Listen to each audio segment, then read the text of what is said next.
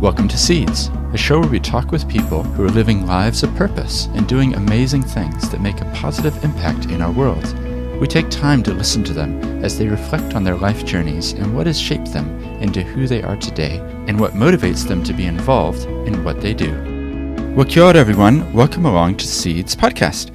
I'm really glad you could join me, as this time we get to speak with Reisha Ismail, and we have a really fascinating conversation about multiple identities and what it's like to be born and grow up in New Zealand, but tracing your history back to other places. I really enjoyed this conversation, and we also learned about the Sakina Community Trust, which is doing some amazing work, in particular as we build towards remembering the March 15th attacks, and their focus is really on uniting the community. And the trustees are all women who lost some loved one during the attacks, whether it was a husband, a parent, or a sibling. They're doing some great work, so check out their link in the website to find out more. I also got the chance to hear about Reisha's work today as a counselor, and there's a link in the show notes to that as well. If you enjoy this, then why not check out the almost 300 other interviews in the back catalog. Seeds is about telling good stories and hearing conversations and about people's journeys. What is it that led them to do what they do today? And if you want to find out more about this project, check it out at theseeds.nz, and thank you to everybody who spreads the word about the podcast. Now let's get straight into this interview with Reisha. All right, so it's a real pleasure to welcome Reisha Ismail. Thank you for joining me. Thank you for having me. I'm excited. I am too. And we had a bit of talking before we started, and I know that we're actually going to have a really fun conversation because I can already tell, just some of the things that we were talking about before. And the purpose of Seeds podcast is really to look into people's stories, understand a bit of their background, and then understand some of the things that they're involved in today. And in your case, I know that you're involved with the Sakina Community Trust. And so I'm really curious. I'd love to find out more about that because I know that arose after the shootings here in Christchurch. So I'd love to find out more about the philosophy, what you're aiming to achieve, and what the future holds. But before we talk about that, I'd love to hear a bit about your story. So can you take us back in time, say when you were 4 or 5 years old? Where were you living and what was life like? Okay, so I am New Zealand-born Gujarati Indian and Muslim. Sounds like a bit of a mouthful with all those identities. And what I might do is start at 3, because I feel that's quite a significant time. So when I was 3 years old, that was actually the first time I got to travel back to India with my family. And being 3, I did not remember everything. However, I have these visual memories of things that I saw. And I can remember going back when I was 17 later on, and I was a bit more, able to understand and comprehend. And I remember walking into my great-great-grandmother's home, and I saw this. It looked like a giant treasure chest to me, but it's actually for storage. And I remember seeing it and going, oh my gosh, I feel like I've been here before and I've seen this. And so I had these really embodied experiences going back to India. So I feel like my ancestral heritage is really strong. And in Indian culture, we usually identify from the village areas from our father's side. And so I'm technically originally from Adda Nalsari, Gujarat, on the west side of India. That's amazing. I'm just thinking about the memories of it as a 3-year-old, like the colors and the things that you would have remembered. I don't think I remember things from that age, but I guess it would have been a big impression when you were there, right? Yeah, and obviously some of the stories are told to you. So my mum would tell me stories, and my grandfather was a pretty significant person in terms of our historical heritage here in New Zealand. And so I always had this deep attachment to him, even before I met him. And particularly when I was 17, I was old enough to have the conversations. And I had fun stories shared with me, like apparently I used to play in the village and just disappear for hours. And my grandfather was quite vocal. So he would start yelling in the house going, where is she? She's been gone for ages. Nobody doesn't even care about her. What's she doing? So he'd go and venture out and find me, and I'd be, a bit dusty and dirty playing outside, and he'd bring me home. And so I've been told some really interesting stories too. And so even before I met him in memory, I was able to go, oh, I know you. And so we had some really great conversations when I was 17 around his time in New Zealand and how his life was previously. And that was pretty special. So, connecting my New Zealand heritage to my Indian heritage was pretty powerful. That's really great. And one of the things I love about the podcast is that I hope that it models for other people the importance of stories. And so even you're telling that story there, it just shows how powerful it is that we talk with each other, and tell stories about the past. And yeah, so what was it like for you? Like, I get the sense that, you kind of have grown up with the dual heritage, which obviously has a lot of positives, but there could be some, because I have a similar thing. I moved to New Zealand when I was 7 years old, so I have an accent, and people hear me speak and they assume that I've like just gotten off the plane, But we moved here in 1984. Like, New Zealand is my home from basically my entire life. Talk us through that in terms of what that was like growing up with kind of a dual heritage or a dual history, because you're in New Zealand, but then with this strong linking back to some other place. Such a great question to ask, Stephen, because I feel in general, our ethnic migrant communities have such challenges and tensions of their own cultural identity. And I know for me, being a New Zealand-born Muslim and Indian, I grew up having tension with that, because at home, you're brought up in your faith, and you're brought up in your language, and you're brought up with the values your parents want you to abide by and be part of, which are really powerful, and they still obviously exist with me today. Having said that, you go out into the big outside world like school and education, and you're getting different experiences, and some of those are really powerful because they help you grow, and others are challenging because it's the idea of, who am I and where do I actually fit in? And it's like, am I meant to be a Kiwi or a New Zealander? Am I meant to be a Gujarati? Am I meant to be a Muslim? And so there's these pulls and tensions that just constantly flow and ebb. And I feel it's a journey. I feel I've grown and learned as a person and developed to allow me to embrace all parts of myself. And later on, when I connect back to Sakina Trust, you'll get that connection of how that's evolved. And I feel as though, in terms of my growth, I remember being a child and not wanting to be known as a Muslim, and I wanted to be known as a Kiwi. So I went through that phase. So if anybody asks me that typical question people get asked when you look or sound a bit different, where are you from? And it can be a little bit like frustrating sometimes, because you'll go, what do you mean where I'm from? I was born here. And so you almost feel like you have to justify yourself for being who you are. And then you'll get the second question, where are you originally from? And then you end up having to almost explain exactly where you're from and where you originate, and having to make sense of all of that. So I feel like people in New Zealand often want to place you and identify you in a certain way. And then they respond to that with their own perception of who you are. And I've had funny comments like, I've heard all Indians love Indian sweets. Do you like sweets? And you get these really odd comments. And being a Kiwi on many levels, I'm like, actually, I prefer chocolate, but okay. That's interesting. And it just kind of, I think there is a sort of a human tendency, even not talking about New Zealand either, I'm talking about any country in the world, where as humans, for some reason, we like to put things into little boxes and be like, okay, I understand you because now I understand that you're from South America, and what I know about South America is this. And this person over here, okay, they're from India, and this person over here. It's kind of, it's kind of a limited viewpoint, though, of the perception of people, and it doesn't allow for the depth of a person's story. And I guess you have to, I guess, understand that earlier.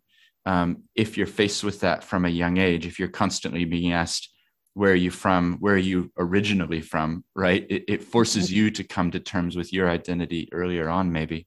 And sometimes leave parts of yourself at the door.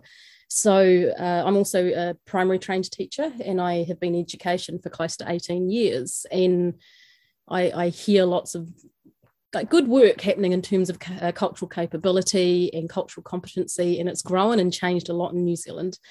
However, I still feel we've got a lot of work to do there. And I think of things like, the dominant culture is how the curriculum is pitched. And so sometimes, you'd get like you'd feel like you couldn't share who you fully were. You'd leave part of yourself outside the classroom. Right. And I still remember being quite young, and about, I think it was standard 2, so I must have been about 7.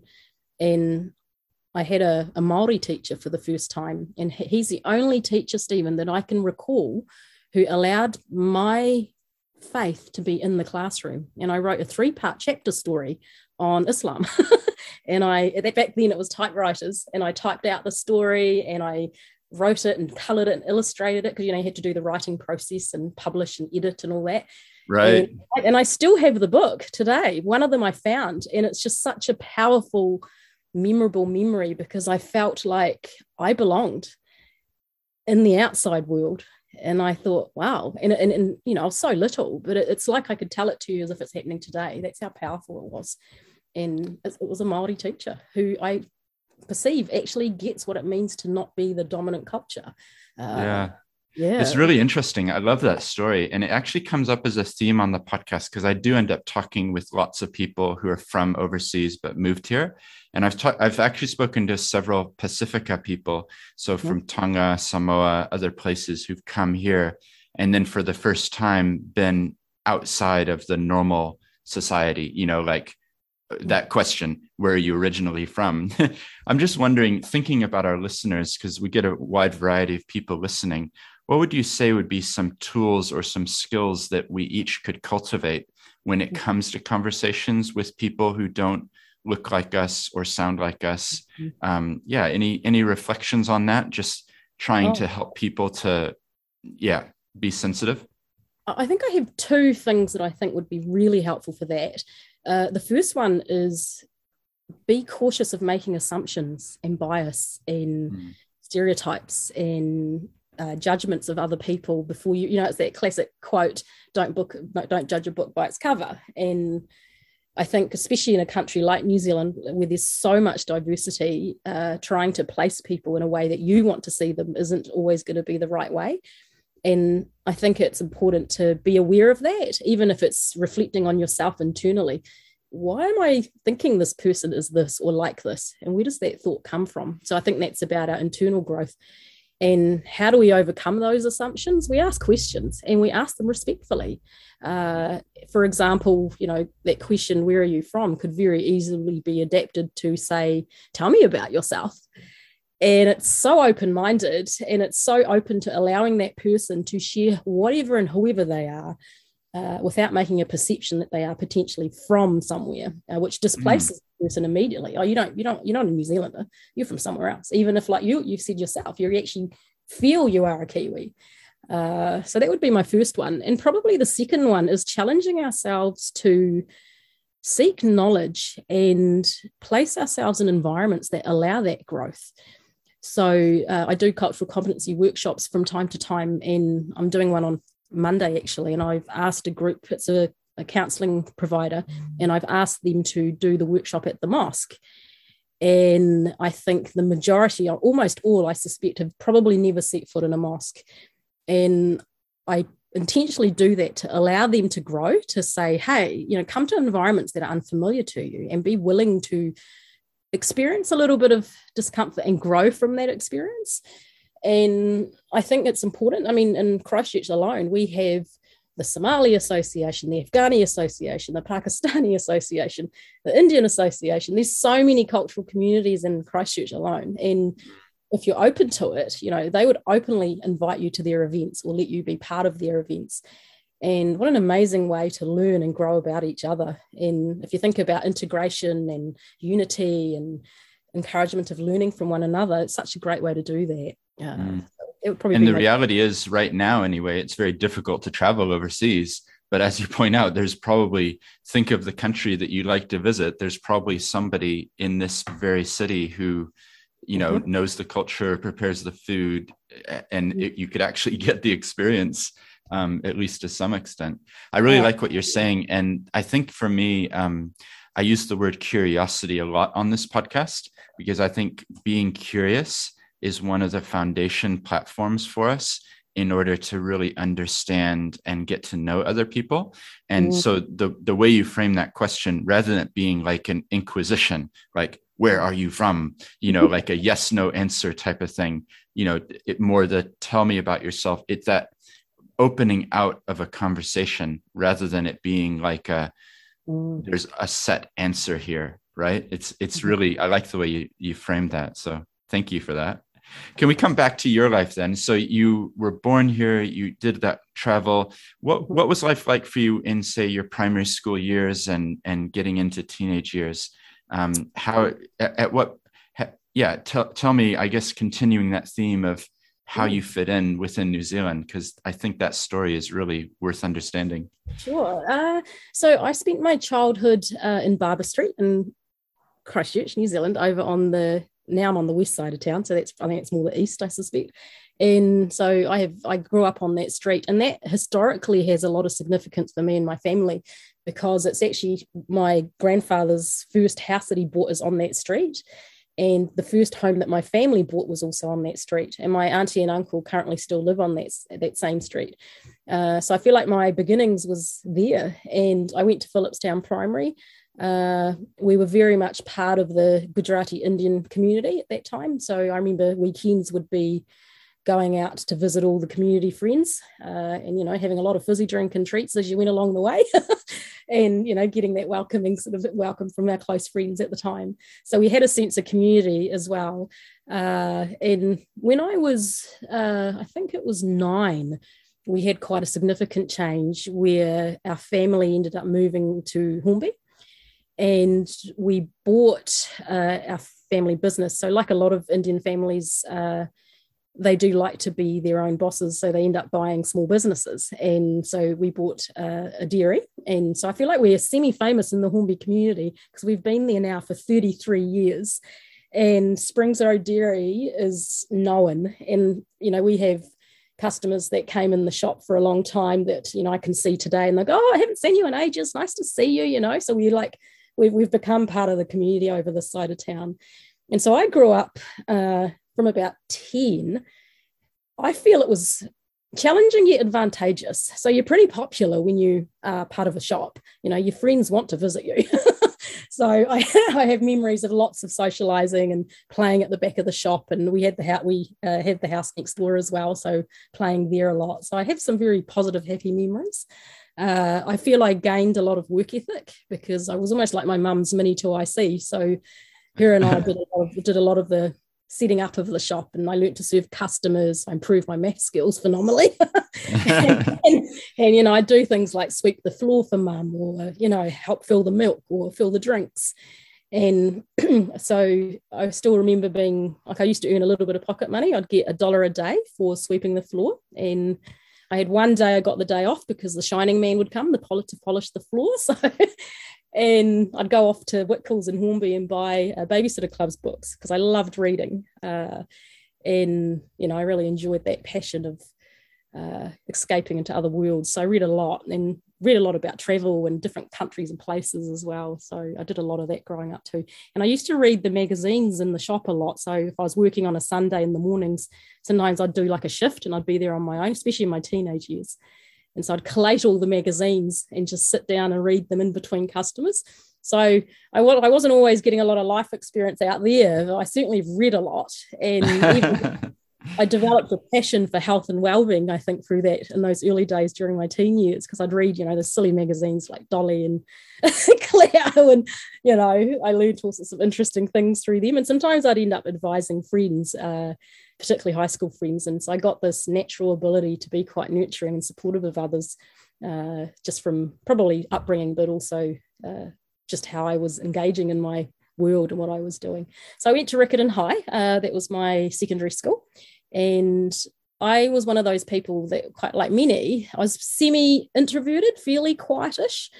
However, there was a lot there, a lot of potential that could develop and grow. And I had a small group of friends. Some of them followed me right through primary school up to secondary. And so I felt I have quite happy memories, but also lots of developmental things like any teenager does. But I do know that during high school, I think I got to the semis for a speech competition. And that was probably the beginnings of this slightly more reserved, quieter, introverted girl finding a voice and realizing I actually had one and I had a skill in public speaking. And so, yeah, it was quite interesting to grow in that way. So I feel I developed a lot in terms of my confidence and my capabilities as well. And yeah, it was fun. And then when I got to sort of that age, when you have to decide where you want to go in life and what you've got to do, for some reason I naturally drew to being a teacher. And I ended up applying for a job, for an application at the Teachers College, and got in immediately without an interview. So I just went into teaching straight away. I did consider counselling and just didn't work out that way. So, but funnily enough, I did that training later on, which I'm happy to tell you more about as well. That's great. So do you attribute, it sounds like that reading was a big part of your high school years, and reading, because there's lots of advice columns, there's lots of, looking after yourself type of things in there. Do you attribute some of who you are today back to that experience, do you think? I think so. One of my good friends nicknamed me Oprah once. Because I used to just naturally be a good listener and help people and answer their questions. One of my best friends, because my upbringing was a bit stricter being a Muslim, I wasn't allowed to, go out all hours, or, we don't drink in our faith. So I wasn't allowed to, mum was a bit protective. So I wasn't allowed to sort of do some of the things that other kids perhaps were allowed to do a bit more freely, which was one of the other tensions like we talked about earlier. And so sometimes that was also the reason I was often working or studying or at home. And my mum's way of managing that integration aspect was to say, the friends can come over and play with you. Well, the friends can come over and see you. So I used to have a lot of friends come and visit me. And so, that kind of allowed me to, have a social life in a way that was okay for mum, but also for me to grow as well. So yeah, I did. And yeah, I used to help a lot of friends. Some of my more, Kiwi friends would show up at, late in the night sometimes wanting a space to sleep. Give my mum a heart attack knocking on my window. Rach, can I come? Okay. It's really interesting to me, though. I think that's why I'm enjoying talking with you, just to hear other perspectives. And the reality is, for many of us, we wouldn't, we're not in your shoes. We don't know what it was like to grow up here and having that strong identity, but then being here within the New Zealand culture as well. Because I think it sounds like, we were probably here in Christchurch at a similar time in a way. Like we first moved to Christchurch in 1989. So I was growing up in the sort of 90s and 2000s. That was my time in Christchurch, but I love hearing your experience of it as well. And just while we're talking about it, that idea of working in your parents' dairy, there's an excellent series right now that the Spinoff is doing, which is little videos, and it's just like little mini documentaries, and not in your face. It's just they've set up cameras and they're filming children of immigrants who are then working in like fish and chips shops or dairies or whatever, and just giving the experience from their perspective. I'll try and find it and put a link in the show notes, because it's something people who listen to this might enjoy. That sounds great. So take us through the next couple of years then. So the education and becoming a teacher, it sounds like that was the road that you were headed down. Yeah. What happened next? So yeah, that was a great experience actually. So I went to Christchurch Teachers College, and back then it was separate from the university. They hadn't merged. And I chose to do a Bachelor of Education, and it was probably the last intake that was able to do that particular qualification in that structure. And it was quite an interesting way to be, because I did my study on the college campus, and I used to walk across Island Fields to do my papers at the uni. And it was a structured course that allowed a mixture of college work, but also the uni papers, which was a nice complementary way of working. Different growth, I think, during that period of my life. And it took me a while to get my license. I got my license at that stage of my life, which was a big deal. You get a lot of freedom once you learn to drive.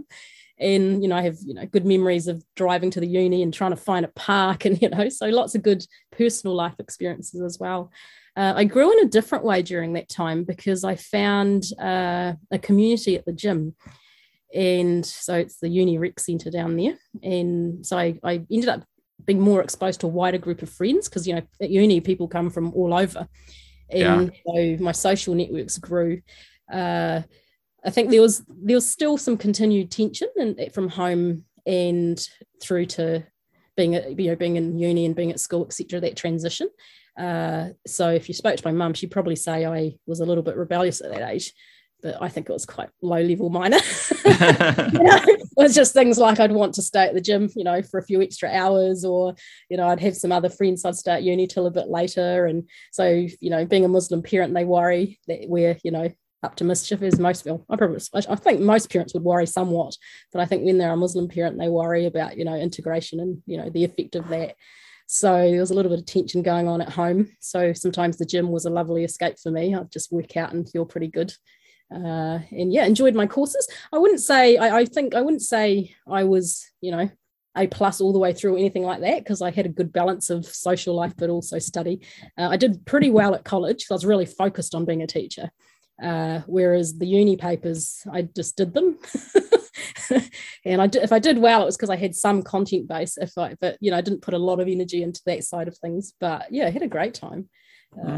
So after that, what era are we talking about? What years were you doing this? So I studied from 97 up till, I think it was, so 4 years. So I think about 2000 I finished. Yeah. It's part of the thing. What I love about these conversations is that you start realizing that life, that we're all interconnected, like you think that you're not in any way connected with someone. Like, we've never met each other as far as I know, but I was at Canterbury University from 1995 to 2001.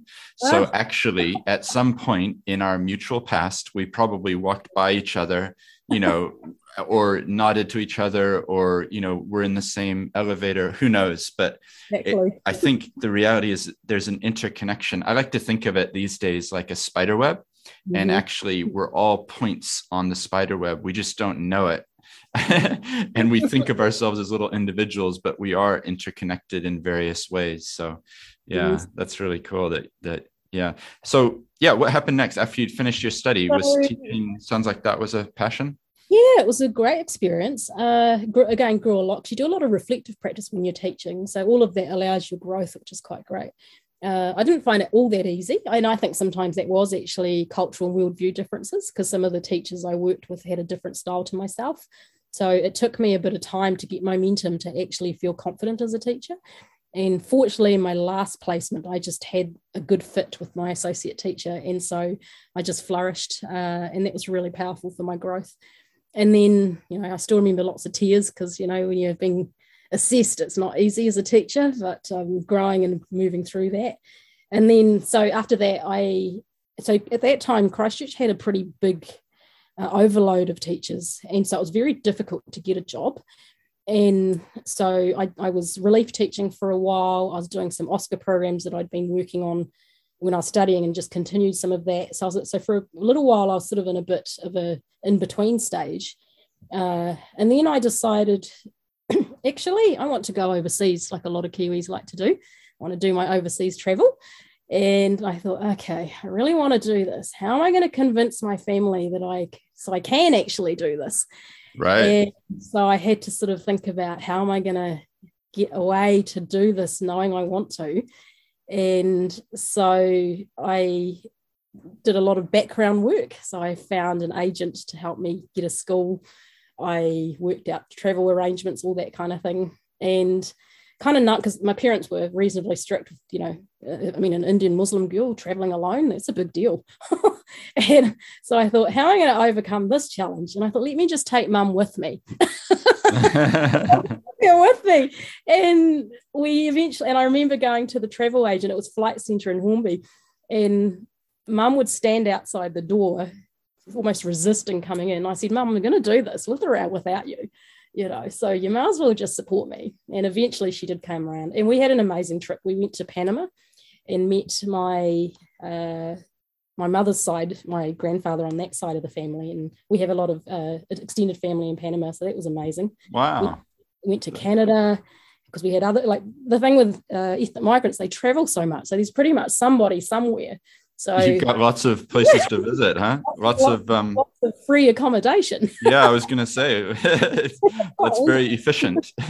Yeah, and then some friends were living in Canada, and they were from Panama, so we stayed with them. And then we went to UK. So I did most of my OE travel in UK, and I got a job, and it was a little small village called Overseal, and I think it was North Midlands. Apparently, it was the centre of England, and had a very, what I would call a British experience. I lived in this big old historical building. It was quite the manor. I had this whole corner of the house to myself, first time away from home, and I went really far away and did it on my own. And so it was quite confronting. But really, I like how you saw, you had a goal in mind, and then you realized I need to take my mother on the journey with me if I'm going to be able to do this. So come along. So she was more comfortable then, I guess, seeing where you were going to be and that type of thing. Yeah, exactly. Yeah. And still sad, obviously, and really worried. And of course, because, parents worry, and especially our family, they do, our families. And so it was challenging for her, yet she allowed me to do that. And Dad, I actually think with Dad, I haven't talked much about Dad, because you can kind of tell Mum did a lot more of the hands-on parenting. Sure. Dad was a bit more of a free spirit, and so I think that's where that comes from, that ability to risk take and to go on adventures or do things that are a bit out there. So I think that side of me comes from my dad, because my mum, I feel, was a bit more cautious. So I feel like I'm the perfect fusion. I can take risks and be a bit more free-spirited, but also be quite structured about how I channel things. Yeah. It's interesting, because normally if a family has moved country, or, like coming from India to New Zealand or something like that, it would then mean that they would be potentially more open to their children in turn traveling. I know it's actually a funny connection here. Another connection is that my mother was born in Panama. So she grew up in Panama speaking Spanish, and then she moved to America later on. Her mother was from America. Her father was Panamanian. But I think for her parents knew that they had traveled a lot. And then it was like, well, you're going to be, you're our child. We're pretty sure you're going to travel. So she ended up going to France for a while, back to America, and ended up in New Zealand. So just shows. Yeah. That's great. So at that point, like living in England, I love talking to you about this identity question. So, how you presented when people would first meet you, would they be asking you the same question? And then what was your answer? Would it be, I'm from, like, the story's getting quite long, isn't it? I'm from New Zealand, but I'm originally from blah, blah, blah. It was interesting, actually. So I first, again, family everywhere. So my dad's older sister, my auntie and uncle live in Leicester. So I actually had cousins and extended family there to stay with. So I actually spent the first part of the trip staying with them. And I actually was really shocked, because I walked into their neighborhood and I felt it felt more Indian than what I thought India was. Right. It was like a time warp. I felt like I was going into a historical experience, because the community, it's an interesting dynamic over there. So they cluster. And so you go into a certain part of England, and the entire Indian Muslim community all lives in the same area. And there's Indian shops, Indian foods, Indian groceries, all in a similar space. So you knock on the door to your neighbor, and it's another Muslim person that's Indian or very similar. And from what I've heard, it's like, so the Pakistani community might live nearby, but they really cluster. And I was quite surprised. I actually felt quite suppressed in some ways, because I felt like I couldn't just go out and do stuff. Because even here, because I felt like Christchurch is, I integrate a bit more. No choice, you kind of just do. And so it was really interesting to go there and be shocked in a really different way. And my instinct was, this doesn't feel like England to me. I need to get out of here, because I could have very easily worked in Leicester and stayed with my family, and life would have probably been easier, free meals, free accommodation. But that wasn't what I wanted to be there for. Right. And so I started to, because I didn't get allocated in a school until a bit later after I arrived, because they do interviews and things. And so I was like, okay, I'm going to try and find somewhere different. And then this job came up at Overseal, this tiny little village school. And, it was a year 3 class. And like I said earlier, it reminded me of how I would think England is. Like the couple I lived with they felt as British as I thought they could come, because they would do a Sunday drive. They had like a typical, British car. Their house was a historical building. It was just like awesome. And the school I went to was predominantly British, like European, and so there was a few other cultures there. Having said that, in some ways, I felt quite included because they had an RE curriculum. So I used to be able to teach this. They do this thing where you teach Sikhism 1 week, Judaism 1 week, Christianity 1 week, Islam another week. So I felt like in some ways they were quite inclusive in how they taught. I did have some fun experiences, like challenges with my accent. I remember doing my interview and they asked me to teach the class I would end up taking over for about 10-15 minutes. So I had virtually no resources, and I thought, okay, I better teach. So I did this little, it was year 3 class, I did this little character study of the gingerbread man. And this wee boy said something and I could not understand him. And I'm being observed by the principal and the teacher, the head teacher, and I'm thinking, my gosh, what am I going to do? And then I thought, okay, I'll just praise him because I can't actually understand him. So, there was often some, even with the different accents, there were some challenges.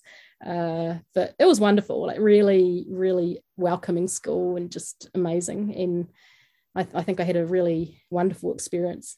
Challenge too, because it was quite lonely sometimes, because actually my grandfather, who I spoke about, passed away while I was there.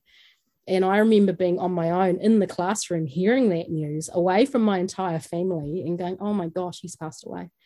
And so I also had some quite lonely experiences as well, which I think is part of travel, homesickness, and also your growth in terms of identity. Who am I? And for the first time, I'm away from everybody and everyone. I could have done whatever I wanted, wherever I wanted. So it really gave me a chance to reflect on my own values rather than what my parents may have brought me up with. So it was good. And, what is part of who I want to be as a culture and myself and my own beliefs. So it was good. It's a really important stage. I think that sometimes I worry about, so I had this very similar situation. So when I was 20 years old, I moved to Japan, not speaking the language, but just completely fish out of water, like, where am I? Who am I? Questions. And people would ask me, where are you from? And, they couldn't hear my accent. So it literally I was telling them I'm from New Zealand, and they didn't have any preconceptions because of my accent. And so it was very much a shaping for me about what do I believe, what do I value, rather than what my parents have taught me or anything. And I think sometimes it's possible, if you grow up in the same place, that you may never, ever have that confronting questioning of who you are and your identity.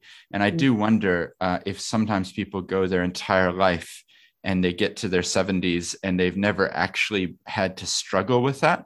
Not necessarily that that's a bad thing or anything. It's just, I think that OE experience, or that confronting who am I, what do I believe, is actually a really important stage. And with it can come doubts, but doubts they're not a bad thing. They then reinforce or help you to get to your own decisions. So yeah, it just resonates what you're saying. Absolutely. Yeah. So at some point, did you think, like, I could make a career and a life here in the UK, or I could head back to New Zealand? Like, or was coming back to New Zealand always on your mind? Just talk us through that. I think coming home was definitely on my mind. I basically did the teaching because I finished out the year, and then I went traveling, and I did typical Kiwi. I did a Kentucky. I had a friend from New Zealand come over. I had a few friends visit while I was there, so I still had that connection. And so I feel like I got my whole experience put into place of all the things I wanted to achieve. And again, like you said, just really grew, because traveling through Europe, you're exposed to, it's almost like every place you visit has something, and not just the touristy things, but lots of the different experiences you gain. And again, continuing to learn about who am I, where do I fit as well. But still, I got quite homesick, and I started to feel I wanted to come back home. And coming home was interesting because I went from complete freedom, being on my own, to going straight back into my family home where mum would be like, where have you been? And so I felt quite like constricted all of a sudden from all that freedom to like, and so that was a bit of a struggle coming home, actually. Initially, it was great because I was happy to be home, and then I could feel that restriction coming back. Sure, yeah. Struggling. I picked up a job quite quickly at Burwood Primary School on the east side of town, no longer there because of the earthquakes, but had spent 7 years there. And I started to feel quite challenged because I went from being that independent, and then I'd come home and go, oh, I'm looking after other people's children, and I'm grown up out there, but at home I felt like I was being still treated like I was quite young. And so I really struggled, and I had a really challenging time for a number of years. And you're probably getting a bit of a theme now. I'm a bit of a change maker. I challenge things, and at 25, there was pressure to get married because in Gujarati culture, it's often arranged marriages. It's often your parents help you select. And I was getting to that older end of that. And so there was a bit of pressure, you need to get married, you should settle down. And I didn't want to do that. I felt I wanted to continue to do other things. I wasn't ready for that stage. And I felt quite controlled and restricted because I thought, am I going to have to get married to get freedom? And I don't want that. So I had in my mind, I wanted to buy a house.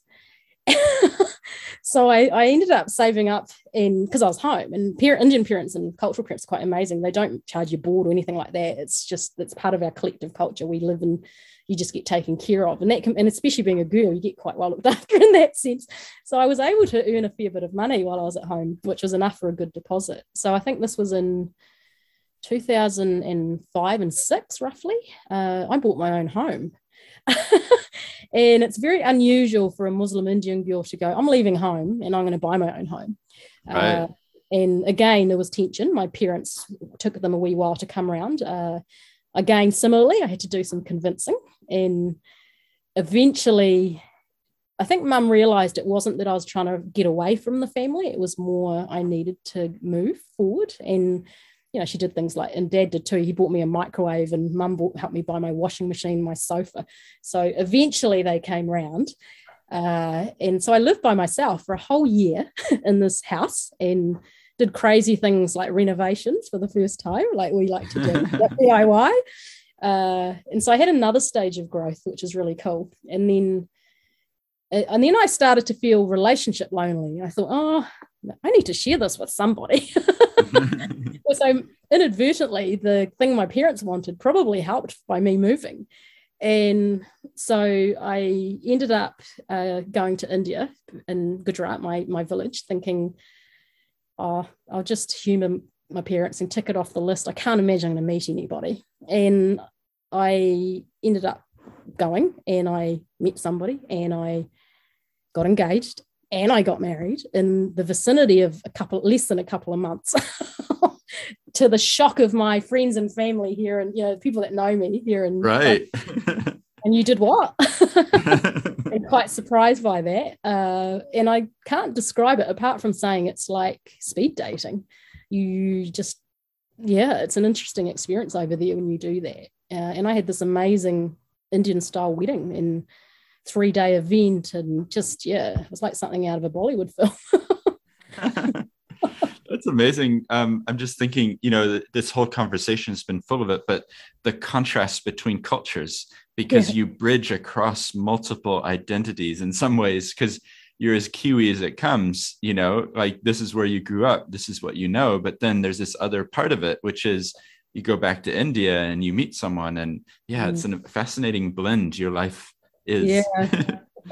I sometimes call it, because I like to think about like Kiwi culture, I think that side of me, there's a very strong strength in terms of individually achieving for yourself, whereas our cultural communities are very collective. And so just like even getting married, like usually in a, like for example, in a Kiwi culture, if people are wanting to get married, a lot of them aren't going to, get their parents involved. They usually meet and then introduce the person. But for us, it's collective. So it's quite that's probably the tension.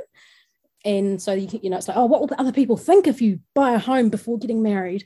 And what they're meaning is, what will the community say? How will people, perceive us? And there's that. And so that's part of that cultural tension. And so that's part of what I was grappling with, those tensions and pressures. And I think a lot of young people that are ethnic migrants, they're challenged by that on a daily basis in different ways.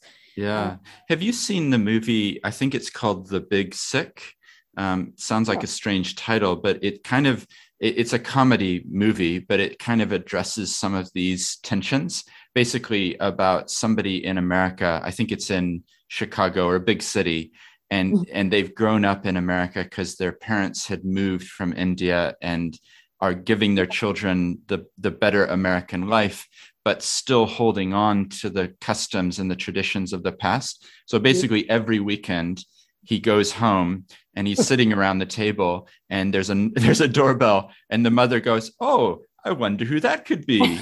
And he goes and she opens the door and says, "Oh, I'm just in the neighborhood." It's a beautiful young Indian woman, and I'm just in the neighborhood. Oh, well, come and join us for a meal. And it's just this really funny take on, and told from the son's perspective, which is like, you came to this country for a new life, and yet you're holding me to your expectations based on the culture where we were. And and there's this massive tension, and not to give the whole spoiler, it's a really well done. I'll send you a link afterwards, but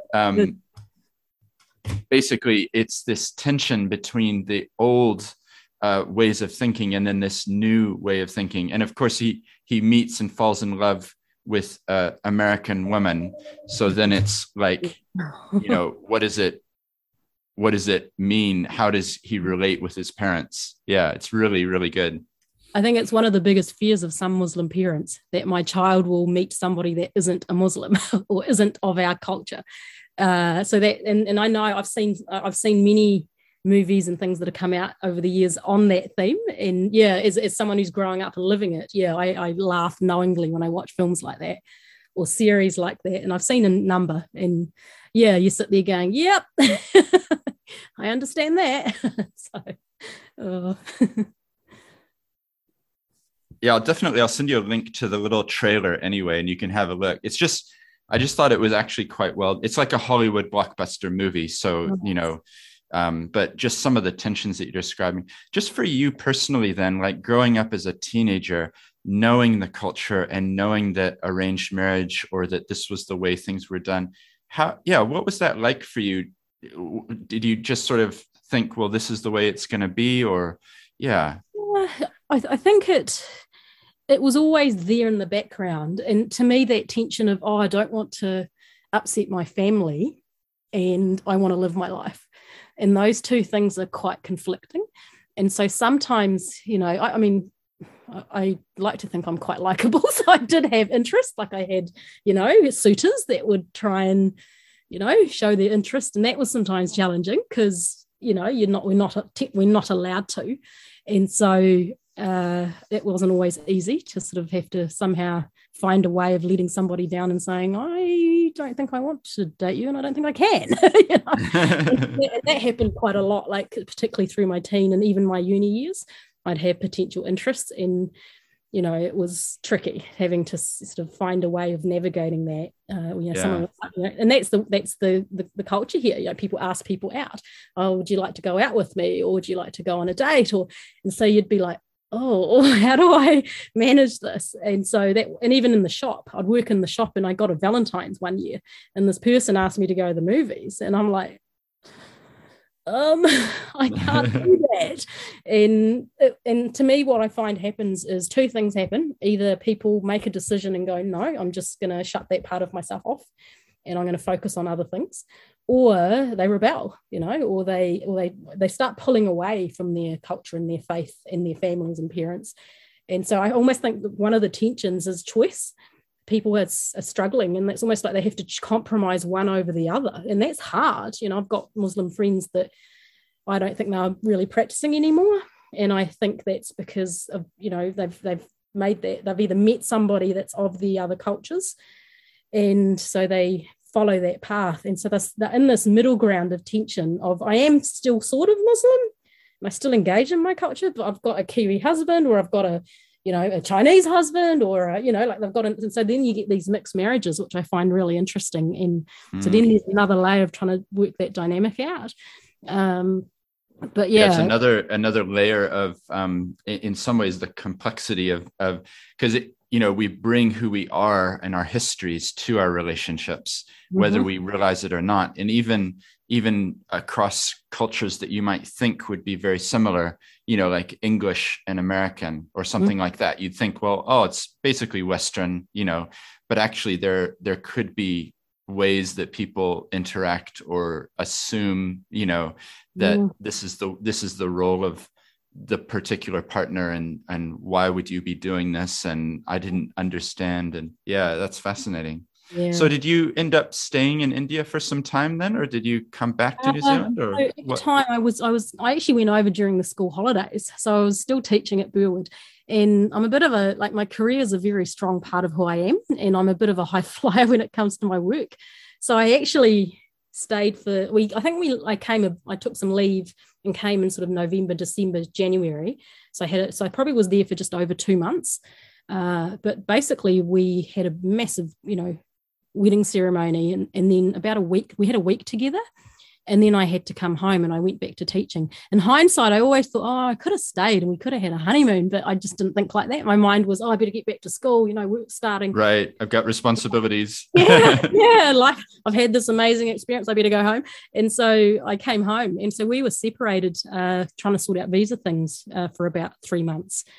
And in a way, it was a good thing because it slowed things down. It actually gave us a chance to sort of court each other and get to know each other and have fun and from a distance. But it was, that lovey-dovey romantic-y phase, which is quite lovely. And it was good. But then once he got here, so we were married. I'm no longer married. And that's the other part of the story. We were married for 11 years. And again, this theme of being a change maker, I believe I'm the first woman in my family to break a chain of a relationship that perhaps needed to be changed. And I've only reflected on that recently and gone, I think I may be the first one that went, no, this isn't for me. And I made the choice to leave. And that was hard. Again, collective decision-making in a marriage. And so when you make a decision like that, while it's for you and your life, you have to experience that idea of the community and the families. So it was quite challenging. However, I feel my more Kiwi side really helped me because I was able to make a decision to say, I need to do what's right for me. And so I separated and divorced in, been a number of about 5-6 years ago now. And again, it was a huge personal growth. And I don't regret marrying him, and I don't regret my 11 years with him because I just continue to grow in a different way. So I started studying, I think 2 years prior to us separating, and I slowly chugged away, again in a time where it was really stressful in the relationship. However, I chugged away. It sustained me, gave me that energy to focus on something as I was working. At that stage, I'd got a job. So I had 2 jobs in between. I was a teacher training provider for the New Zealand Graduate School of Education. So I was there for 5 years. And then I ended up I got a job at the university teaching health science and health curriculum. And so my career was continuing to thrive. My personal life was just teetering. And so I was very busy and very rejuvenated with my career. It just kept thriving, but struggling with my personal life. And so I feel like work sustained me, and as home was becoming more and more challenging. But so it was a tough time actually, but also a big time of growth as well in another way. Lots of reflection and personal growth to make those decisions. I love hearing your story, and thank you for sharing so much about your life as well. It's really, I think for listeners, it will be helpful to hear about the journey. And also, I just love your attitude that you seem to have approached things that were difficult and learned from them, and rather than, because things, you can let it either become a bitterness or it can be a source of growth. And it seems like you've been choosing that. I'd love to find out about the Sakina Community Trust and things. I know it's related in with shootings that happened here in Christchurch. Can you just talk us through that stage of of your life as well. And then I'd love to hear a bit more about how you heard about the trust and what it's up to. Nice. So that's a perfect segue, actually, because I had separated, and in January 2019, I had traveled overseas to Salt Lake City, and I did my first international workshop through the university. And so I was recovering really well, and I'd been through my own counseling. I was studying, so I was starting to thrive again. And so I felt I was in a pretty good space. I was back at the gym. I'd lost weight. I was fit. Like things were starting to get better for myself, and I was continuing to grow. And March happens. So March 15th, 2019. And I tragically lost my younger brother, Junaid. He was the older of a twin. And so it was like, I thought I had been through some tough times with my marriage, and this happens, and my whole world and life just went for a lot of our community. It did too. I went, what the heck? And this theme of identity that you're hearing, that was just so confronting. I was like, what is going on here? And so it was really interesting, because when you experience trauma in a marriage and you grow through it, you start to understand yourself really well through awareness. So all I realized is I was mimicking similar experiences through the March attacks, going, what's happened here? And I had a lot of recovery tools in place already, which I think those 11 years helped me sustain myself during the March attacks, and that the 2 years that all this has developed and happened. So as you've heard and you mentioned earlier, I like to work through adversity rather than let it do something to me. And so how I ended up at Sakina Trust, it's just been a natural progression. So prior to March 15th, I was, as you can hear, I was so busy in my own career. I didn't even have time for much to do with the Muslim community at all. Like, I had minimal to no engagement. The attacks happen, go through all that experience personally and professionally. The community starts to find out I'm a registered teacher. They start to find out that, I'm a counsellor. And so I'm starting to get the community phone calls and people are contacting me for projects that are happening, many as a result of March 15th. So, one is the Ministry of Education was doing ethnic migrant learning hubs, and they needed educators. So I ended up running a number of those. So the first time I came across Sister Hamima, who was the chairperson of Sakina Trust, was at some of these events that were happening in the community. And I vividly remember her at a Muslim space forum, and she's approached me because, again, our community is very much word of mouth. People start to talk and they go, oh, you should talk to Sister Raisha. She does this and she does that. So I think she'd heard of me. So she approaches me, and she wanted me to help with some mental health project she had in mind, which was actually attached to Sakina Trust. But at that time, I didn't know that. And then we crossed paths because of the community project Sakina Trust was starting to work on through their focus on social cohesion and unity and work in the community, of being future focused and wanting to make change around integration and understanding. I ended up working and hearing from her on another project she had of interest in education, and because that's my field, she invited me along. So we met on Zoom a few times. We had these meetings. And then after one of the meetings, she gives me this phone call. And like I had often been getting, she's going, Raisha, I'd really like to invite you to join Sakina Trust. And I was like, what? And I said, I don't know that much about it, but let me look into it and I'll get back to you. And I sort of did know, because actually I'd had a coffee. I know Angela Armstrong really well, because we used to have contact at the uni together. So she is the receptionist, or was the receptionist there at a short time. And so I had met with her for a coffee. So she told me a bit about it. So I knew a little bit. And she's also part of the trust. And then, so I Googled, I thought, let me just search the website. And I read it. And I went through and I went, social cohesion. Yeah.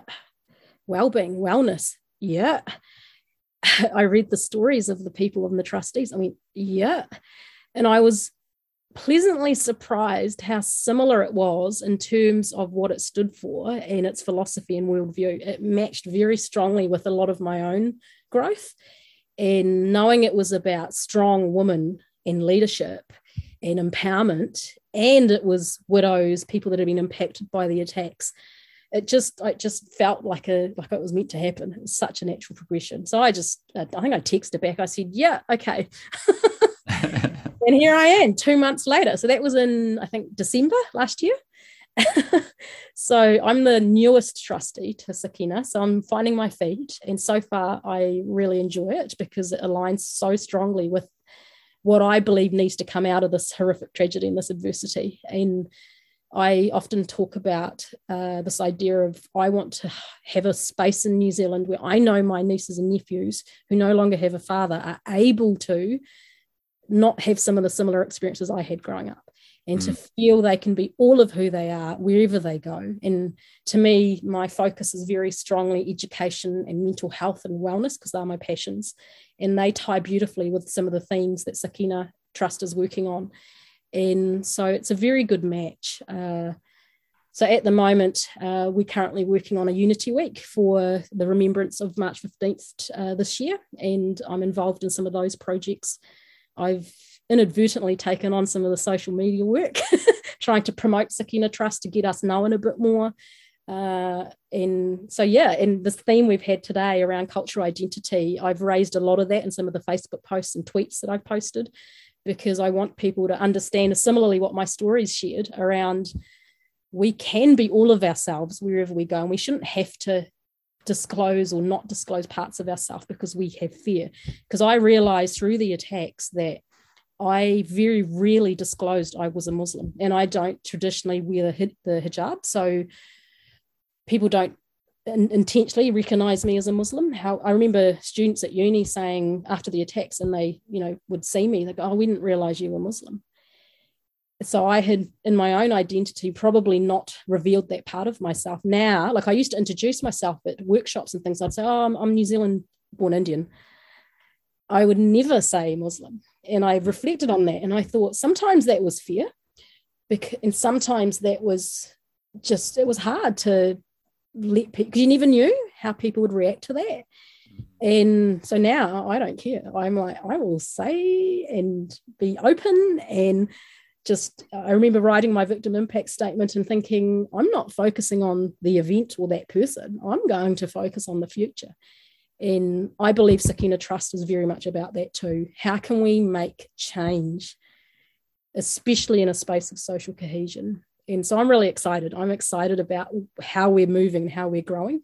And I'd like to think I'm a fun new addition to the group. I think I'm probably the only one that's a mixture of New Zealand born and Indian and Gujarati. I'm probably unique in the sense like you've realised, I've worked through living in a mixed environment for a long time. So I'm hoping I can offer some new insight and thoughts and ideas to the team. Yeah. They're just amazing group of women. I mean, I texted them this morning and I sent them this warm, fluffy message saying, it's so great to be part of this group. So we're just this beautiful group working hard on making change. That's awesome. Well, it's lovely to hear that story. And I think it just helps to ground the work of the Sakina Community Trust to hear stories of people involved in it. And hopefully I can chat to some of the other people involved in the future. For me, I think, so I'm the voice of this podcast, but I also work as a lawyer. So I got involved in the sense of I'm the one who wrote the trust deed and helped to develop what are the purposes and worked with the people that you're mentioning to get it off the ground. So it's always special for me to see, because it's kind of a bit legal, like sign this document here and then we upload it here and then, oh, congratulations, you're a registered charity. So it's lovely to actually meet you and hear some of your story and a bit more about what actually is happening now. And what we'll do is in the show notes, we can put links to things. So if people are listening and they would like to find out more or get involved or, anything like that, we'll put a link to the website. And I've got it in front of me, and I just noticed some of the themes, a focus on social, spiritual, physical, psycho-emotional, like that Te Whare Tapawha model that is so powerful that it's more than, you can't look at things in isolation. You have to think of people holistically and communities holistically. And in a way, I feel like that's been a theme of our entire conversation. Interesting, isn't it? hearing your journey of discovery in the sense of what it was like to be a teenager growing up here, and then what it was like to feel a bit of pressure around staying at home and then leaving and coming back. And but it feels like for people listening, some of them will be going through similar journeys of working out how do they talk about themselves, which words do they use to describe themselves so that they fit certain boxes that then people can understand. And I like where you've come to, and I feel similar within my own identity as well, that you can be open about who you are and accept who you are in that sort of holistic way. Mm-hmm. And it's okay to be complicated. Maybe that's the permission that I hear from this. It's you don't have to fit a little box that somebody else has. Break open the box and be all that you are instead. And be okay about openness and vulnerability. And it's interesting, the things you alluded to in the website. I was a health educator / did health curriculum at uni, and all of that is about te whare tapawhā and social community engagement and wellness. So it just feels and fitted like a natural progression. And so all those themes are so powerful and so strong. And I think there's a lot of hope. I often use the terms hope and healing in terms of moving forward for us as a community. And as a counsellor, I often tell, no matter what my clients bring into the door, I'll often say to them, allow your adversity to do something for you rather than something to you. And I feel my link to Sakina Trust is part of that philosophy. Yeah, that's really good. And I'm just thinking as well for people who, obviously for those of us here in Christchurch, like I remember hearing the news coming in about the shootings and what's going on and everything's in lockdown and things. And then there was this incredible outpouring of, they are us type of phrases and coming together. I'm just thinking though, as time goes on, what would be some of the messages that you'd like people who were touched, but not in the same way as you, to know about the community? Or how can we continue to foster that idea that we are all one community rather than separate little, groups? Mm-hmm. Absolutely. I think it's learning to get to know each other more. And I think and I believe it's both ways.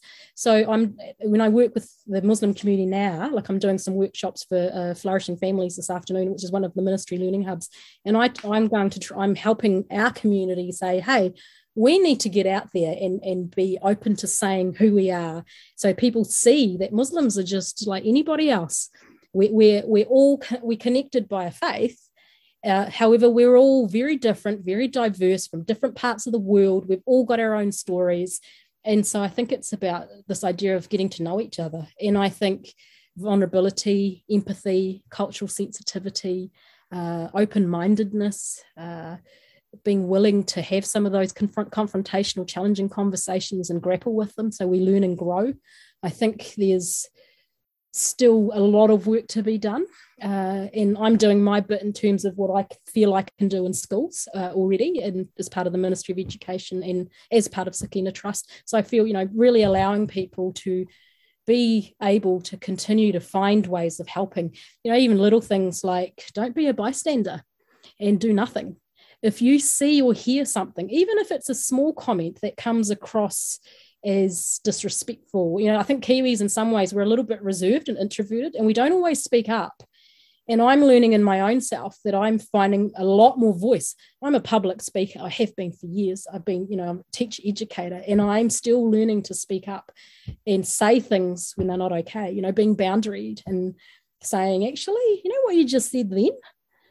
I'm just curious, where's that come from? Even if it's reflecting back a question to help deepen their understanding is enough to make somebody think twice when they post something, write something, make a comment, be judgmental. And I think that's both ways, because the theme of judgmental or assumptions, biases can be anywhere. I have them, you'll have them, we all do. We just need to be willing to work with those experiences and learn from them. So I could talk lots about that, but that's some of the things. Yeah, no, that's awesome. That's really powerful. And what we'll do is in the show notes, if you're willing to curate or think of any resources for people that we could include, and then we can have links And then if people are interested, they can click and find more. And I know the website that we mentioned has some good material as well. So awesome. Yeah, that's awesome. It'd be wonderful if people could get behind Unity Week. We're hoping it's primarily Christchurch focused at the moment. We're hoping we've had some good support from the Christchurch City Council. We're thinking in the future it could become a national remembrance. And to me, Unity. Well, tell us about what that is, because we haven't really touched on it in detail yet. So yeah, what's happening during Unity Week, and how can people get involved? So it's still in its new development phase. So this is the first year we're initiating that. So we've started with a number of agencies that we've connected with already that are willing to do things in the community around. So it's basically a week around that time to allow organizations, anywhere, staff rooms, workplaces like your workplace, to really look at ways of how do we encourage unity. And it's so the organizations that are on board with us so far are doing activities to support that. So, for example, the Ministry of Education is going to run an event for young youth who have got leadership qualities and are making changes, and they're doing a breakfast during that week to support them, to help them, build confidence and grow. There's a few other organizations who are creating events that just celebrate culture and, showcase who they are. To me, I think if workplaces can do things like, what unites us as a workplace? What can we do to improve our workplace cultures to be more of who we are together as a culture? Even sharing different experiences, what you've talked about today, sharing our stories, learning about each other a bit more, and really inviting and encouraging people to realize we're not all that different. That's great. Well, we'll put information in the show notes so people can find out more. And I guess there's going to be ways, if we choose to, there's different ways we can get involved, isn't there? Either attending things or behind the scenes, helping prepare whatever it is, food or get venues ready, all that type of thing. So, well, Raisha, it's been great to have you on this podcast. I really appreciated hearing about your journey, and thank you for your willingness to share so openly about the vulnerable parts as well. I think that came through as a theme, but also I've just really appreciated your attitude. Like, clearly you've got an approach to life where when things happen that are unexpected, that you've kind of used it as an impetus to do something positive. So that's really important. And I think that for listeners, there will be things in each of our lives where we can learn from the attitude that you're displaying. So thanks so much for sharing with us, and look forward to learning more about what's happening for the Sakina Community Trust. Thank you very much. I've enjoyed it. Had a lot of fun. Well, I do hope you enjoyed that conversation with Raisha. For me, there was lots of things that stood out, and as you can tell, we went all over the place. As an immigrant myself, I really enjoyed hearing her story, and I also really loved knowing a bit more about the Sakina Community Trust and what it is that they're up to. Make sure you check out the links which are in the show notes to find out more. And don't forget, there's several hundred other interviews in the back catalog, so you might want to check those out as well. Until next time.